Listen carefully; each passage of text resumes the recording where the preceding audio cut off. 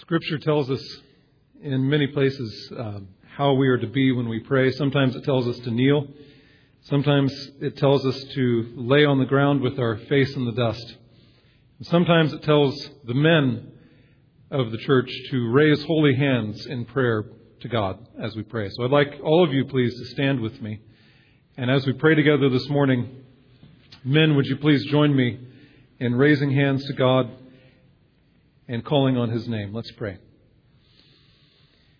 Father, we praise your name for your work. We praise your name for your work in men like Andrew. And I know, Lord, that your work in Andrew is not unique. You take proud men like me and like every man standing here. And you take us and you show us our own sinfulness and our weakness and your own power and glory and greatness. And you humble us. And you break us. And then, Lord, you start to use us. And we praise your name for that. And I pray, Lord, for men, for all of us here who are standing, and for the women, for the children, for the young people, for all of us, Lord, please do your work in us just like you've begun that work in Andrew, and make us humble men and women and children.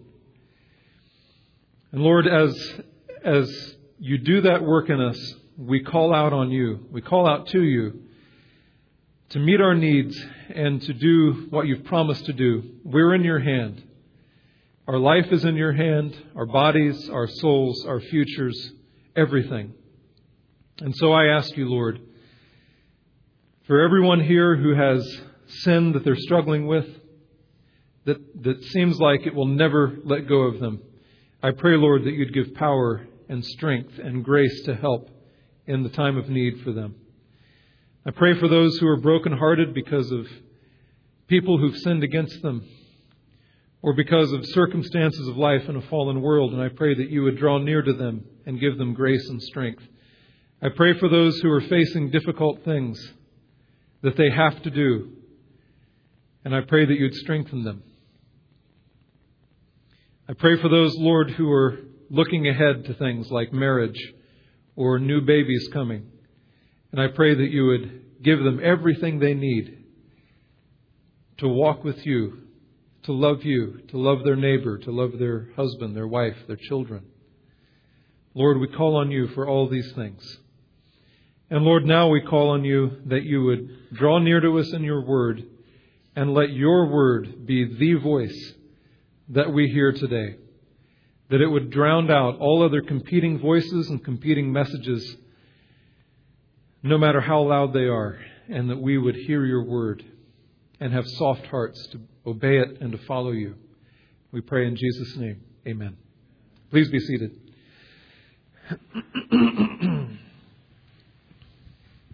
Before I begin, I wanted to say a couple of things about this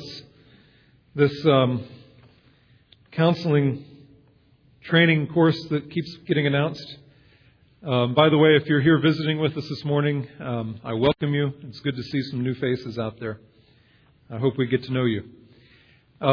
Let me see. What does it say in the bulletin? It says, I know it's in here.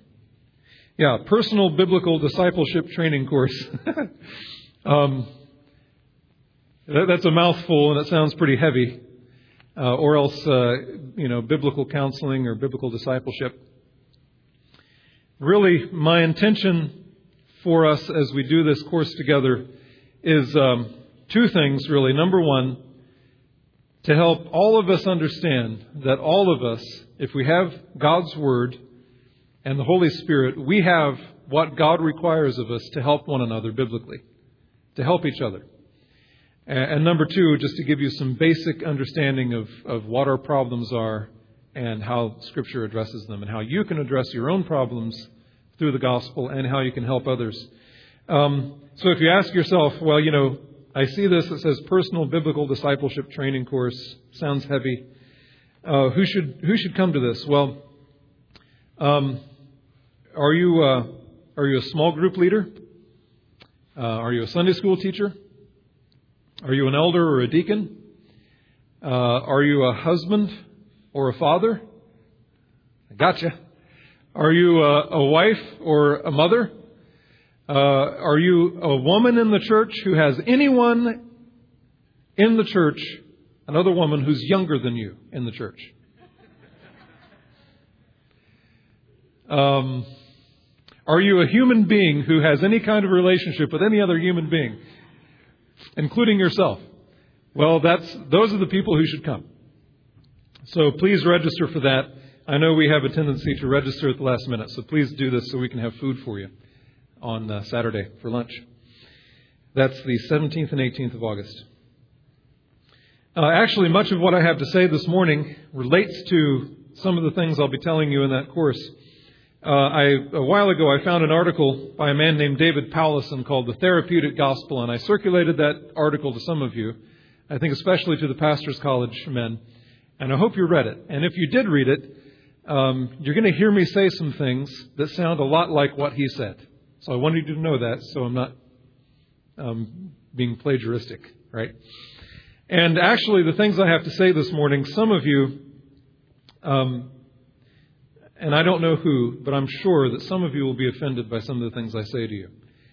And that's why I prayed earlier that the Word of God would be the voice that we hear this morning, and that it would drown out all other voices, no matter how loud they are, because some of the things that I'm going to be talking about are things that are promoted in our culture with very loud voices. And if we let that drown out the Word of God, then we will not be faithful to Him, either in our own lives or in our proclamation of the gospel to other people. So please turn with me to Jeremiah chapter 6. And I'll be reading for you verses 13 through 17. Jeremiah 6:13. This is the prophet Jeremiah speaking in his context to the nation of Israel, the people of the city of Jerusalem, who God has said are about to be destroyed by a foreign army. Now listen to what he says. He says, "For from the least of them, even to the greatest of them, everyone is greedy for gain. And from the prophet, even to the priest, everyone deals falsely. They have healed the brokenness of my people superficially, saying, 'Peace, peace,' but there is no peace. Were they ashamed because of the abomination they have done? They were not even ashamed at all. They did not even know how to blush. Therefore they shall fall among those who fall. At the time that I punish them, they shall be cast down, says the Lord. Thus says the Lord, stand by the ways and see and ask for the ancient paths where the good way is, and walk in it, and you will find rest for your souls. But they said, we will not walk in it. And I set watchmen over you, saying, listen to the sound of the trumpet. But they said, we will not listen." I'm convinced that one of the most fundamental issues facing us as Christians in this country today is a gospel that heals people superficially. Now, Adam Spady. Adam, would you just stand up for a second? In fact, I'm going to do something that I didn't ask you, but would you please come here? If I would have asked him, he would have said no. Just come up here for a second. I want to ask you a couple of questions. Adam is a doctor, and I want you to tell us what kind of doctor you are. I'm a doctor of internal medicine, and that means that I take care of pretty much any problem that adults face that doesn't require surgery. So that's a lot of things. Now, what's the most important part of the process of helping people? And I don't know what he's going to say. I hope he says what I think he's going to say. Asking the right questions and listening carefully to the answers. So that you can what? Figure out what's going wrong with them or how they need help. Okay. So making the diagnosis is the most important thing. That's what I hoped he'd say. Making the diagnosis. It's another way of saying what I said. Why do you need to make a good diagnosis, an accurate diagnosis? Well, because then the treatment depends on the diagnosis. And almost no treatment is completely benign. So if you end up treating the wrong thing, you can do a lot of damage. Okay. Good. That's what I hope you'd say. Thank you. So did you get that? The most important thing is an accurate diagnosis, because if you misdiagnose and if you prescribe a cure different than what the diagnosis, the symptoms really call for, then you could kill someone. So if I say, okay, I think your tonsils need to come out, when actually it's your appendix that needs to come out, you're going to die. The diagnosis, I hope Adam would never do that. The diagnosis drives the cure. So you have to get the diagnosis right, or else you will get the cure wrong, the prescription. Okay, good. Well, that's exactly what we have in the church today. What we have is doctors prescribing treatments, but their treatments are superficial. They don't do the real job of healing people. In fact, ultimately, they hurt people because they misdiagnose the problem, so the cure that they write out for them is deadly. Because they consistently misdiagnose the real problem. They put the proverbial Band-Aid on the spiritual cancer because they don't believe that cancer even exists. They have a superficial cure because they have a superficial diagnosis of the problem and of the sickness of men. That's exactly what we just read about from Jeremiah. They have healed the brokenness of my people superficially, saying, peace, peace, but there is no peace. God is speaking about religious leaders here. He's talking about the prophets and the priests. The prophets were supposed to speak to the people from God. They hear the word of God and speak to the people. The priests were to stand and speak to God on behalf of the people. That was the job of these leaders. But these men, they turn their back on God and they speak lies to the people, and they completely mislead the people about what their real problems are. And you see this all over the place in the New Testament. Time after time after time, God says, the prophets are saying, don't worry about it. Everything's okay. Everything's going to be all right. You're fine. When in reality, the judgment of God was hanging like a sword ready to fall. He says over and over again things like, you are people who have a wall. You build a wall out of mud and brick and stone, and the wall is faulty. The wall is going to crumble, but you just cover it over with whitewash. That's what he says in the book of Ezekiel. You whitewash the wall, making the wall look fine, hiding the corruption and the brokenness and the weakness inside of it, making it all look good. And he says in the end that wall is going to fall and it's going to crush you. And when God speaks this way, He doesn't just speak to the prophets and the teachers and the priests who say these things to the people. He says in Jeremiah 14, He says, the people also to whom they are prophesying will be thrown out into the streets. It's not just the teachers. We like to think, well, it's certainly true that the teachers have a stricter judgment, but we like to think that's as far as it goes. God says, no, the people who want to hear what those teachers are saying are also liable to judgment from God. This is a theme all over the place in the Old Testament and in the New Testament. Now, here's my question. Can anyone deny that this is the case with many of the leaders of Christianity in America today, with many of us who want to hear what those leaders are saying? Let me explain what I mean. Here's the diagnosis. When you have a sickness, you have symptoms. Those are the outward signs. And then Adam, you come to Adam, you say, look, I got a pain right here. And he says, okay, let me ask you some questions. Let me figure out what's wrong with you. Then he makes a diagnosis. And then after he makes the diagnosis, he writes a prescription for what he thinks will cure you. So let's start with some of the symptoms. And here's what some people say today. Okay, let's deal with the problem of sexual sin. Or you can put any kind of easier name on it, sexual acting out. That's one of the common things that we call it these days. We don't want to call it sin. Okay, here's the symptom, sexual sin. I know why you're falling into sexual sin. Here's the diagnosis that you'll hear often. You're falling into sexual sin because you need to feel loved for who you are. You weren't loved enough as a child. You need to feel loved for who you are. You need to be pitied for what you've gone through. You need to feel intimately understood and to be accepted unconditionally. That's what you need. That's what you don't have. That's the diagnosis.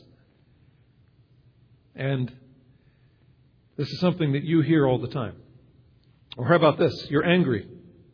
You're dealing with someone who's angry. I know why you're angry. The symptom is anger. I know why you're angry. Here's the diagnosis. Here's what the real problem is. Your real problem is that you need a sense of personal significance and meaningfulness. You need to be successful in your career. You need to be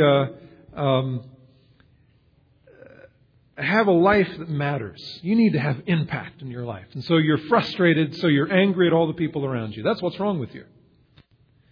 Or maybe you're addicted to something. You're addicted to drugs or to alcohol or to food or to TV or to movies or to shopping or to whatever. You're addicted to something. Pornography. That's the symptom. And so the diagnosis is, I know what's wrong with you. You need to gain self-esteem. You need to affirm that you're all right. You're okay. You need to be able to assert your own opinions and your own desires. Then you'll be okay. Sadly, none of what I've just said sounds strange to you. This is what Christian leaders are telling us.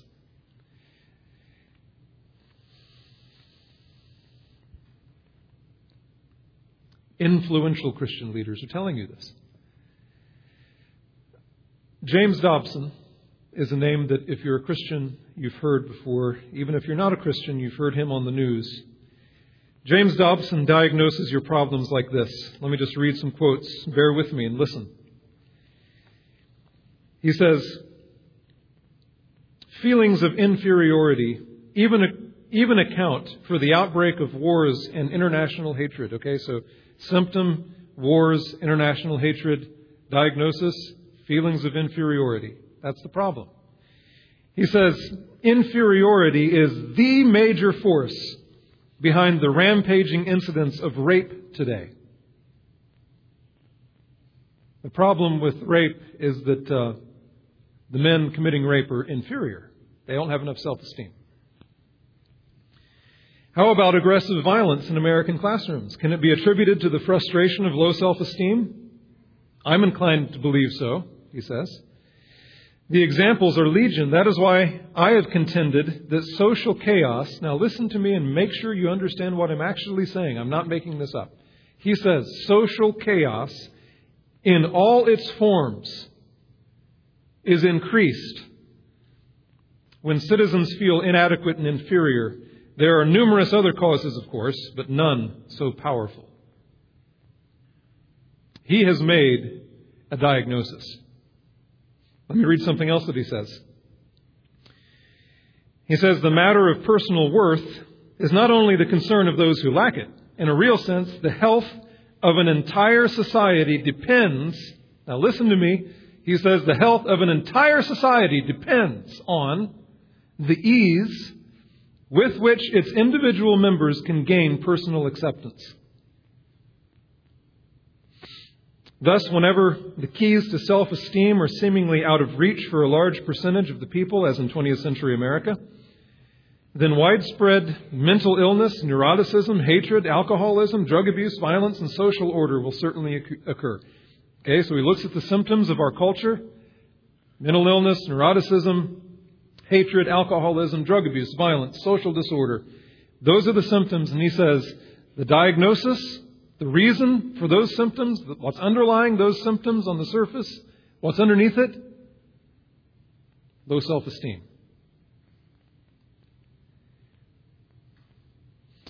Personal worth, he says, is not something humans are free to take or leave. We must have it. And when it is unattainable, everybody suffers. We'll come back to that in a minute. Here's another diagnosis that is often made today, very popularly. You're restless. You men, especially, you're restless. You're impatient. You're grumpy. Because you need a sense of adventure and excitement and action and passion. That's what you need.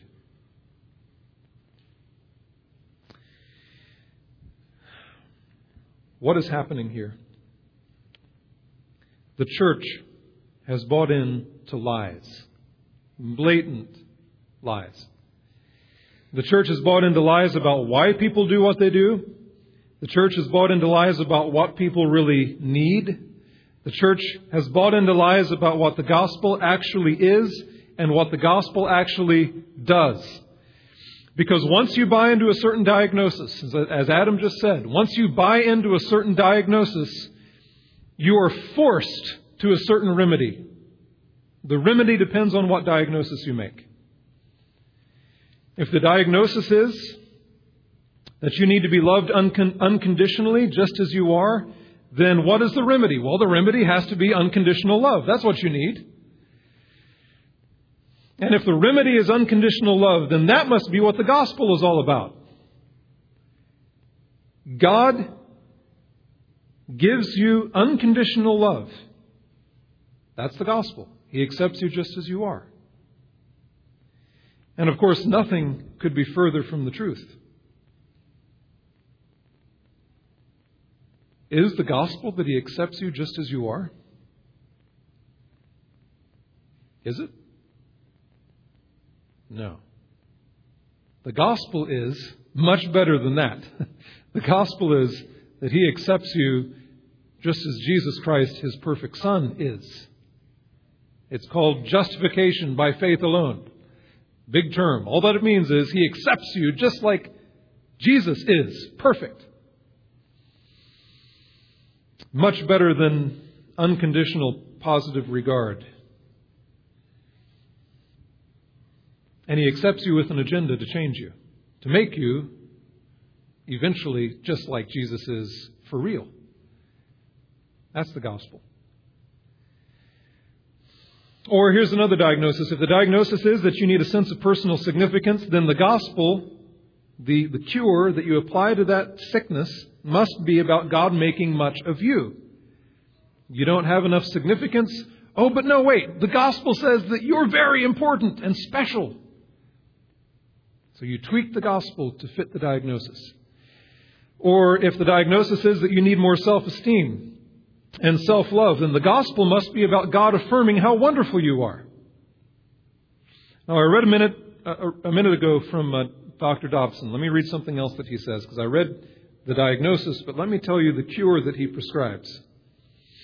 What remedy do you think he prescribes? He says the diagnosis for literally every evil of society is low self-esteem. That's the diagnosis.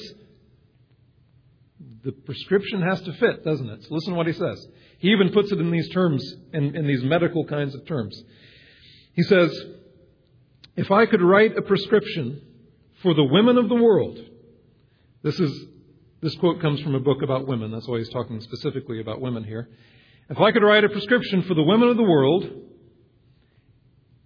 it would provide each one of them with a healthy dose of humility and repentance and the Word of God and the free grace of the gospel of Jesus Christ. No, that's not what he says.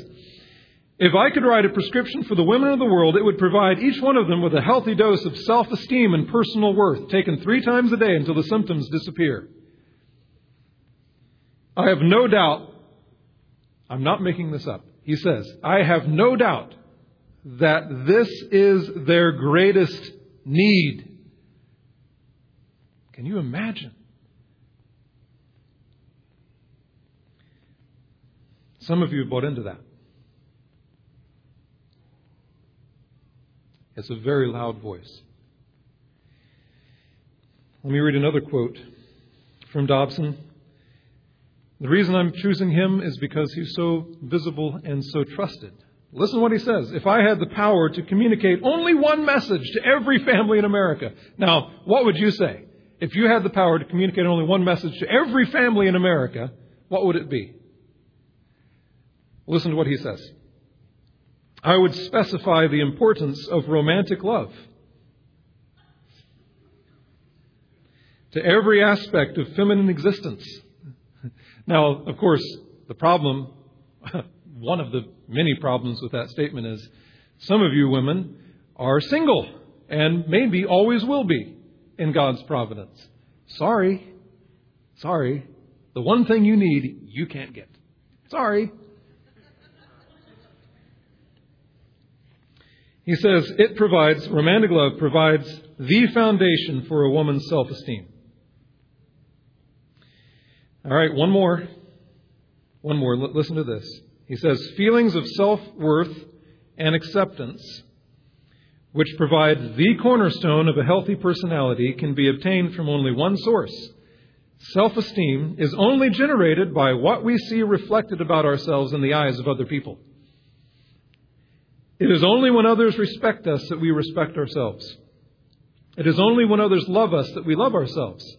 It is only when others find us pleasant and desirable and worthy that we come to terms with our own egos. I have no idea what that means. Coming to terms with your own ego. But evidently it's extremely important. And ultimately it depends on you. It depends on you respecting, honoring me, seeing me as worthy. Again, that's bad news, isn't it? Really bad news, ultimately. So this is Dobson's gospel. What about another diagnosis that I mentioned to you? If the diagnosis is that you need a sense of adventure and excitement, then the gospel must be about God freeing you to live wild at heart. Right? Diagnosis, cure. And so John Eldredge can say this about the core of the gospel. This is what he says about the core of the gospel in his book, Wild at Heart. The core of Christ's mission is foretold in Isaiah 61. The Spirit of the Sovereign Lord is on me because the Lord has anointed me to preach good news to the poor. He has sent me to bind up the brokenhearted, to proclaim freedom for the captives and release for the prisoners. So far, so good. And here's what he says. He says, the Messiah will come, he says, to bind up and to heal, to release and to set free. What? Your heart. Christ comes to restore and release you, your soul, the true you. This is the central passage in the entire Bible about Jesus. It's about you. It's about Him freeing you to be yourself. That's the central core of the message and the work of Jesus Christ. Now, that's funny because I thought that Jesus came to save me from my sin. I thought that He came to change my heart, not to give me the freedom to live out of my heart as it is. So what God says in Jeremiah is absolutely the case with this version of the gospel today. What Jeremiah says, what God says, they have healed the brokenness of my people superficially.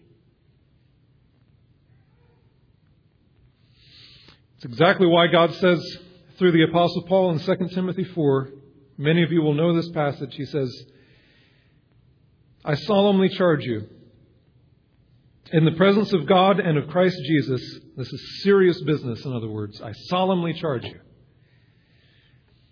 In the presence of God and of Christ Jesus, who is to judge the living and the dead, and by His appearing and His kingdom, preach the word.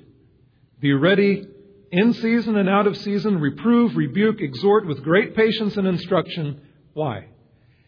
He says, "For the time will come," and I tell you the time is here right now, "when they will not endure sound doctrine, but wanting to have their ears tickled, they will accumulate for themselves teachers, writers, speakers, radio personalities, psychologists, in accordance to their own desires, and will turn away their ears from the truth and will turn aside to myths." Myths like, what you need is more self-esteem. Do you think that this has nothing to do with us today? It's exactly what he's talking about. This is where we are. They have healed the brokenness of my people superficially. We have accumulated for ourselves teachers in accordance with our own desires. We want to hear that the gospel is actually about us. It's actually about me having my desires met. And so this gospel is no gospel at all. It's no good news at all. Because this new gospel does not call for any fundamental change. It calls for no fundamental change of direction in the human heart. It takes the human heart for granted as it is and shapes the gospel to fit it. My problems come from being needy, and so we bend the gospel to serve our needs or our desires. And Jesus and the church exist to make you feel loved, to make you feel significant, to make you feel validated, entertained, charged up, adventurous. And this gospel will make you feel better. The people that Jeremiah was talking about, the people of the city of Jerusalem, who were listening to the prophets who said, "Peace, peace, don't worry, no famine, no sword, no armies, no war, everything's going to be fine. You're fine, don't worry about it." Do you think they felt better after hearing that message? Of course they did. They felt better until the army was at the gate. Then what? But this cure skips over the sin-bearing Savior altogether. Repentance from unbelief, repentance from willfulness, repentance from wickedness is never the issue. Sinners are not called to a U-turn and to a new life that is really life. This fake gospel pours fuel on the fire of your real problem. It massages your love of self. There's nothing in this gospel, there's nothing in the logic of this gospel to make you love God and to love one another. There's only logic in this fake gospel that will make you love yourself. It won't make you love God. It won't make you love your neighbor. And this might mention the word Jesus. In fact, this version of the gospel mentions Jesus all the time. But this Jesus has morphed into the meter of your needs, not the Savior from your sins. He has become the errand boy to satisfy your wandering desires, as Bob Dylan put it so well. The errand boy to satisfy your wandering desires. That's what he is.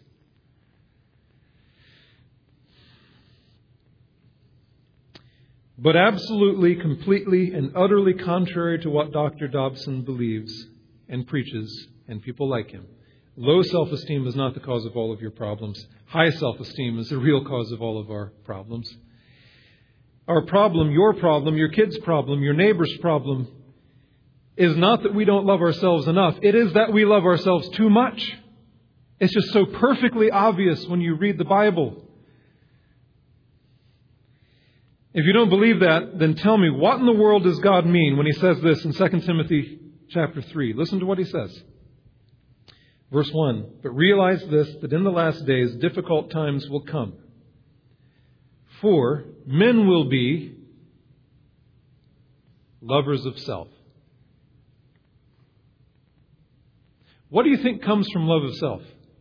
What kind of sins can you imagine that come from love of self? How about this? Lovers of money, boastful, arrogant, revilers, disobedient to parents, ungrateful, unholy, unloving, irreconcilable, malicious gossips, without self-control, brutal, haters of good, treacherous, reckless, conceited, lovers of pleasure rather than lovers of God. All the ills of society, right? Where does it come from? Men will be lovers of self. That's where it comes from. Every one of those sins. The fountainhead of all of that wickedness is love of self. And yet, we pay people to tell us. We Christians buy millions of dollars worth of books from people who tell us that the real problem is that we don't love ourselves enough.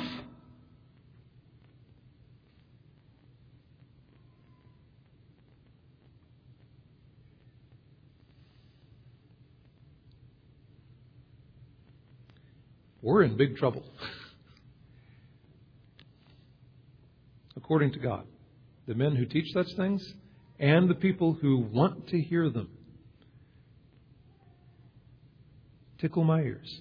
That's what I want to hear. I want to hear that I need to love myself more. That's what I really want to hear. Because that's the bent of my sinful human heart already. This teaching completely unhinges the gospel. It completely turns everything on its head. What about the real gospel? The real gospel addresses our real needs. What do you need for real? Well, what you really need is we need mercy and forgiveness above everything else. Why? Because we are rebellious sinners. We need to learn wisdom and unlearn our stubborn self-preoccupation. Why? Because we're born fools who hate instruction. We need wisdom. We need to learn to love both God and neighbor because we are born enemies of God and murderers of our neighbors. That's what you need. That's the problem. We need to see Christ's glory and loving kindness and goodness because we have thrown Him aside and trampled Him underfoot in our mad pursuit of a million other glories that we think are more satisfying than Him. We need God to change us from who we are by instinct and by choice and by practice. We need God to change what we want, not give us what we want, because our hearts are deceitful above all else and desperately wicked. We need God to deliver us from our obsessive self-righteousness and our lust for self-vindication because we are born hardwired as legalists who want nothing more than to be right and to be good on our own. And we need God to break it. We need God's powerful help in order to will, in order to want, and to do the things that really last to eternal life. Because we impulsively love only what we can see and touch and taste in this world. We impulsively love a life that will be wasted. We need to learn to respond to God, to worship, to delight, to trust, to give thanks, to cry out to Him, to take refuge in Him, to hope in Him, because we have all turned away from God and turned to idols, and we do it all the time. We need the resurrection to eternal life because we are trapped in bondage to decay. We need God.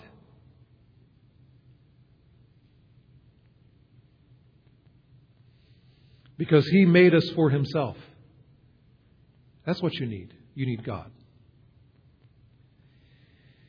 And praise His name, this is what the gospel gives to us. He gives us all of these things that we really need in the gospel. But it does so by turning our attention away from ourselves, not toward ourselves. It makes the center of everything God, not me. My problem is that I have turned away from God. I have rebelled against God. I have disregarded God as if He's nothing except my errand boy to get me what I want. My problem is not that I failed to esteem myself. It is that I have failed to esteem God. And any cure, any so-called gospel that does not strip you bare before the gaze of a holy God is not a gospel at all.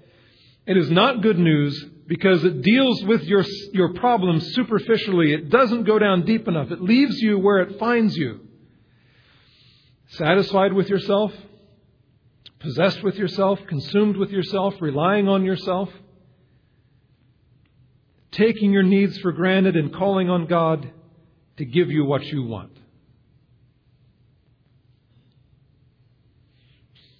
And its practitioners and its preachers and its authors and its teachers say, peace, peace, when there is no peace. Because there is no peace, because there is no repentance.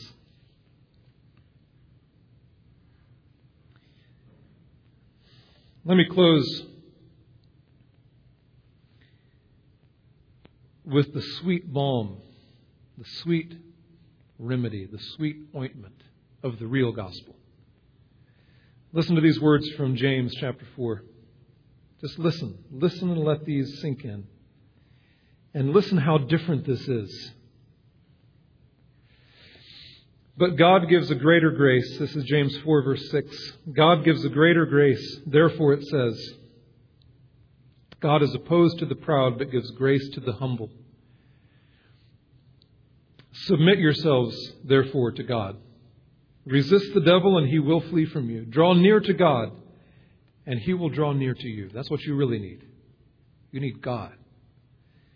Cleanse your hands, you sinners, and purify your hearts, you double-minded. Be miserable and mourn and weep.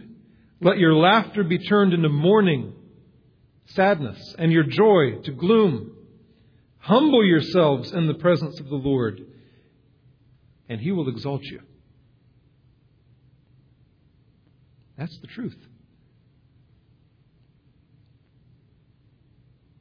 The exact opposite of what many of us have bought into. Humility, mourning,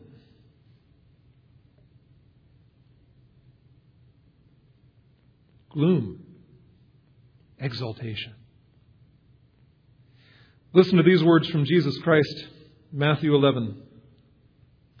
At that time, Jesus said, I praise you, Father, Lord of heaven and earth, that you have hidden these things from the wise and intelligent and have revealed them to infants. You want to know the truth of the gospel? Forget about being wise and intelligent and make yourself like a little child, he says. Yes, Father, for this was well-pleasing in your sight. All things have been handed over to me by my Father, and no one knows the Son except the Father, nor does anyone know the Father except the Son, and anyone to whom the Son wills to reveal him. Come to me. Come to me. All you who are weary and heavy laden. Not you who don't think highly enough of yourself, but those of you who are weary and heavy laden, come to me and I will give you rest. Take my yoke upon you and learn from me, for I am gentle and humble in heart, and you will find rest for your souls. For my yoke is easy and my burden is light. There is no rest for your souls unless you come to Jesus Christ. And you don't come to Him as your errand boy to meet the things, to give you the things that you want. You come to Him in humility. Have Him show you what you really need and have Him give it to you, because He will.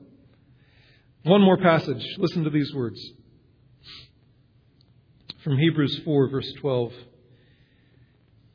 For the Word of God is living and active and sharper than any two-edged sword, and piercing as far as the division of soul and spirit, of both joints and marrow, and able to judge the thoughts and the intentions of the heart. The Word of God comes to you. It doesn't give you the things that you want. It judges the things that you want. And shows you how wicked they are. And He says there is no creature hidden from His sight. But all things are open and laid bare to the eyes of Him with whom we have to do. The gospel comes to you and shows you you are worse than you thought. Even the things that you want, even the things that you think you need, are filled with wickedness. Where do you go with that? Listen to what it says. Therefore,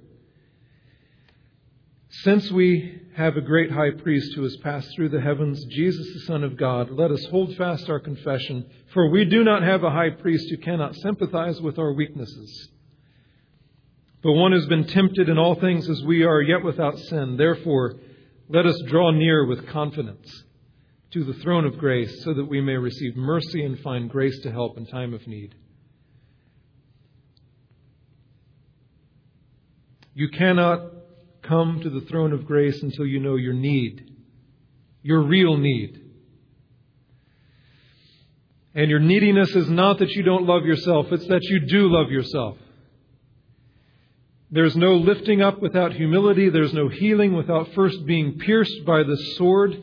You cannot receive God's grace until you've been terrified by His wrath. You cannot come to Him for refuge until you have been laid bare by His gaze.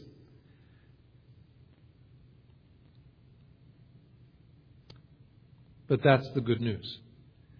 The good news is that Jesus knows all about your wickedness. He knows every dark corner of your wickedness and mine. He came and He died so that you could be free from yourself. Not so that you could be enslaved to yourself. He came to save His people from their sins, not to confirm them in their sins. So come to Him.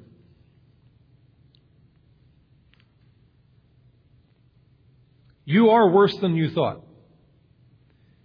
What you thought was that you didn't love yourself enough. The truth is, you love yourself too much. And you know it's true. You're worse than you thought. And Jesus Christ is bigger and more powerful and more kind and more gracious and more radical of a Savior than you could ever dare to imagine. Because He doesn't just take you where you are, He changes you. If you'll come.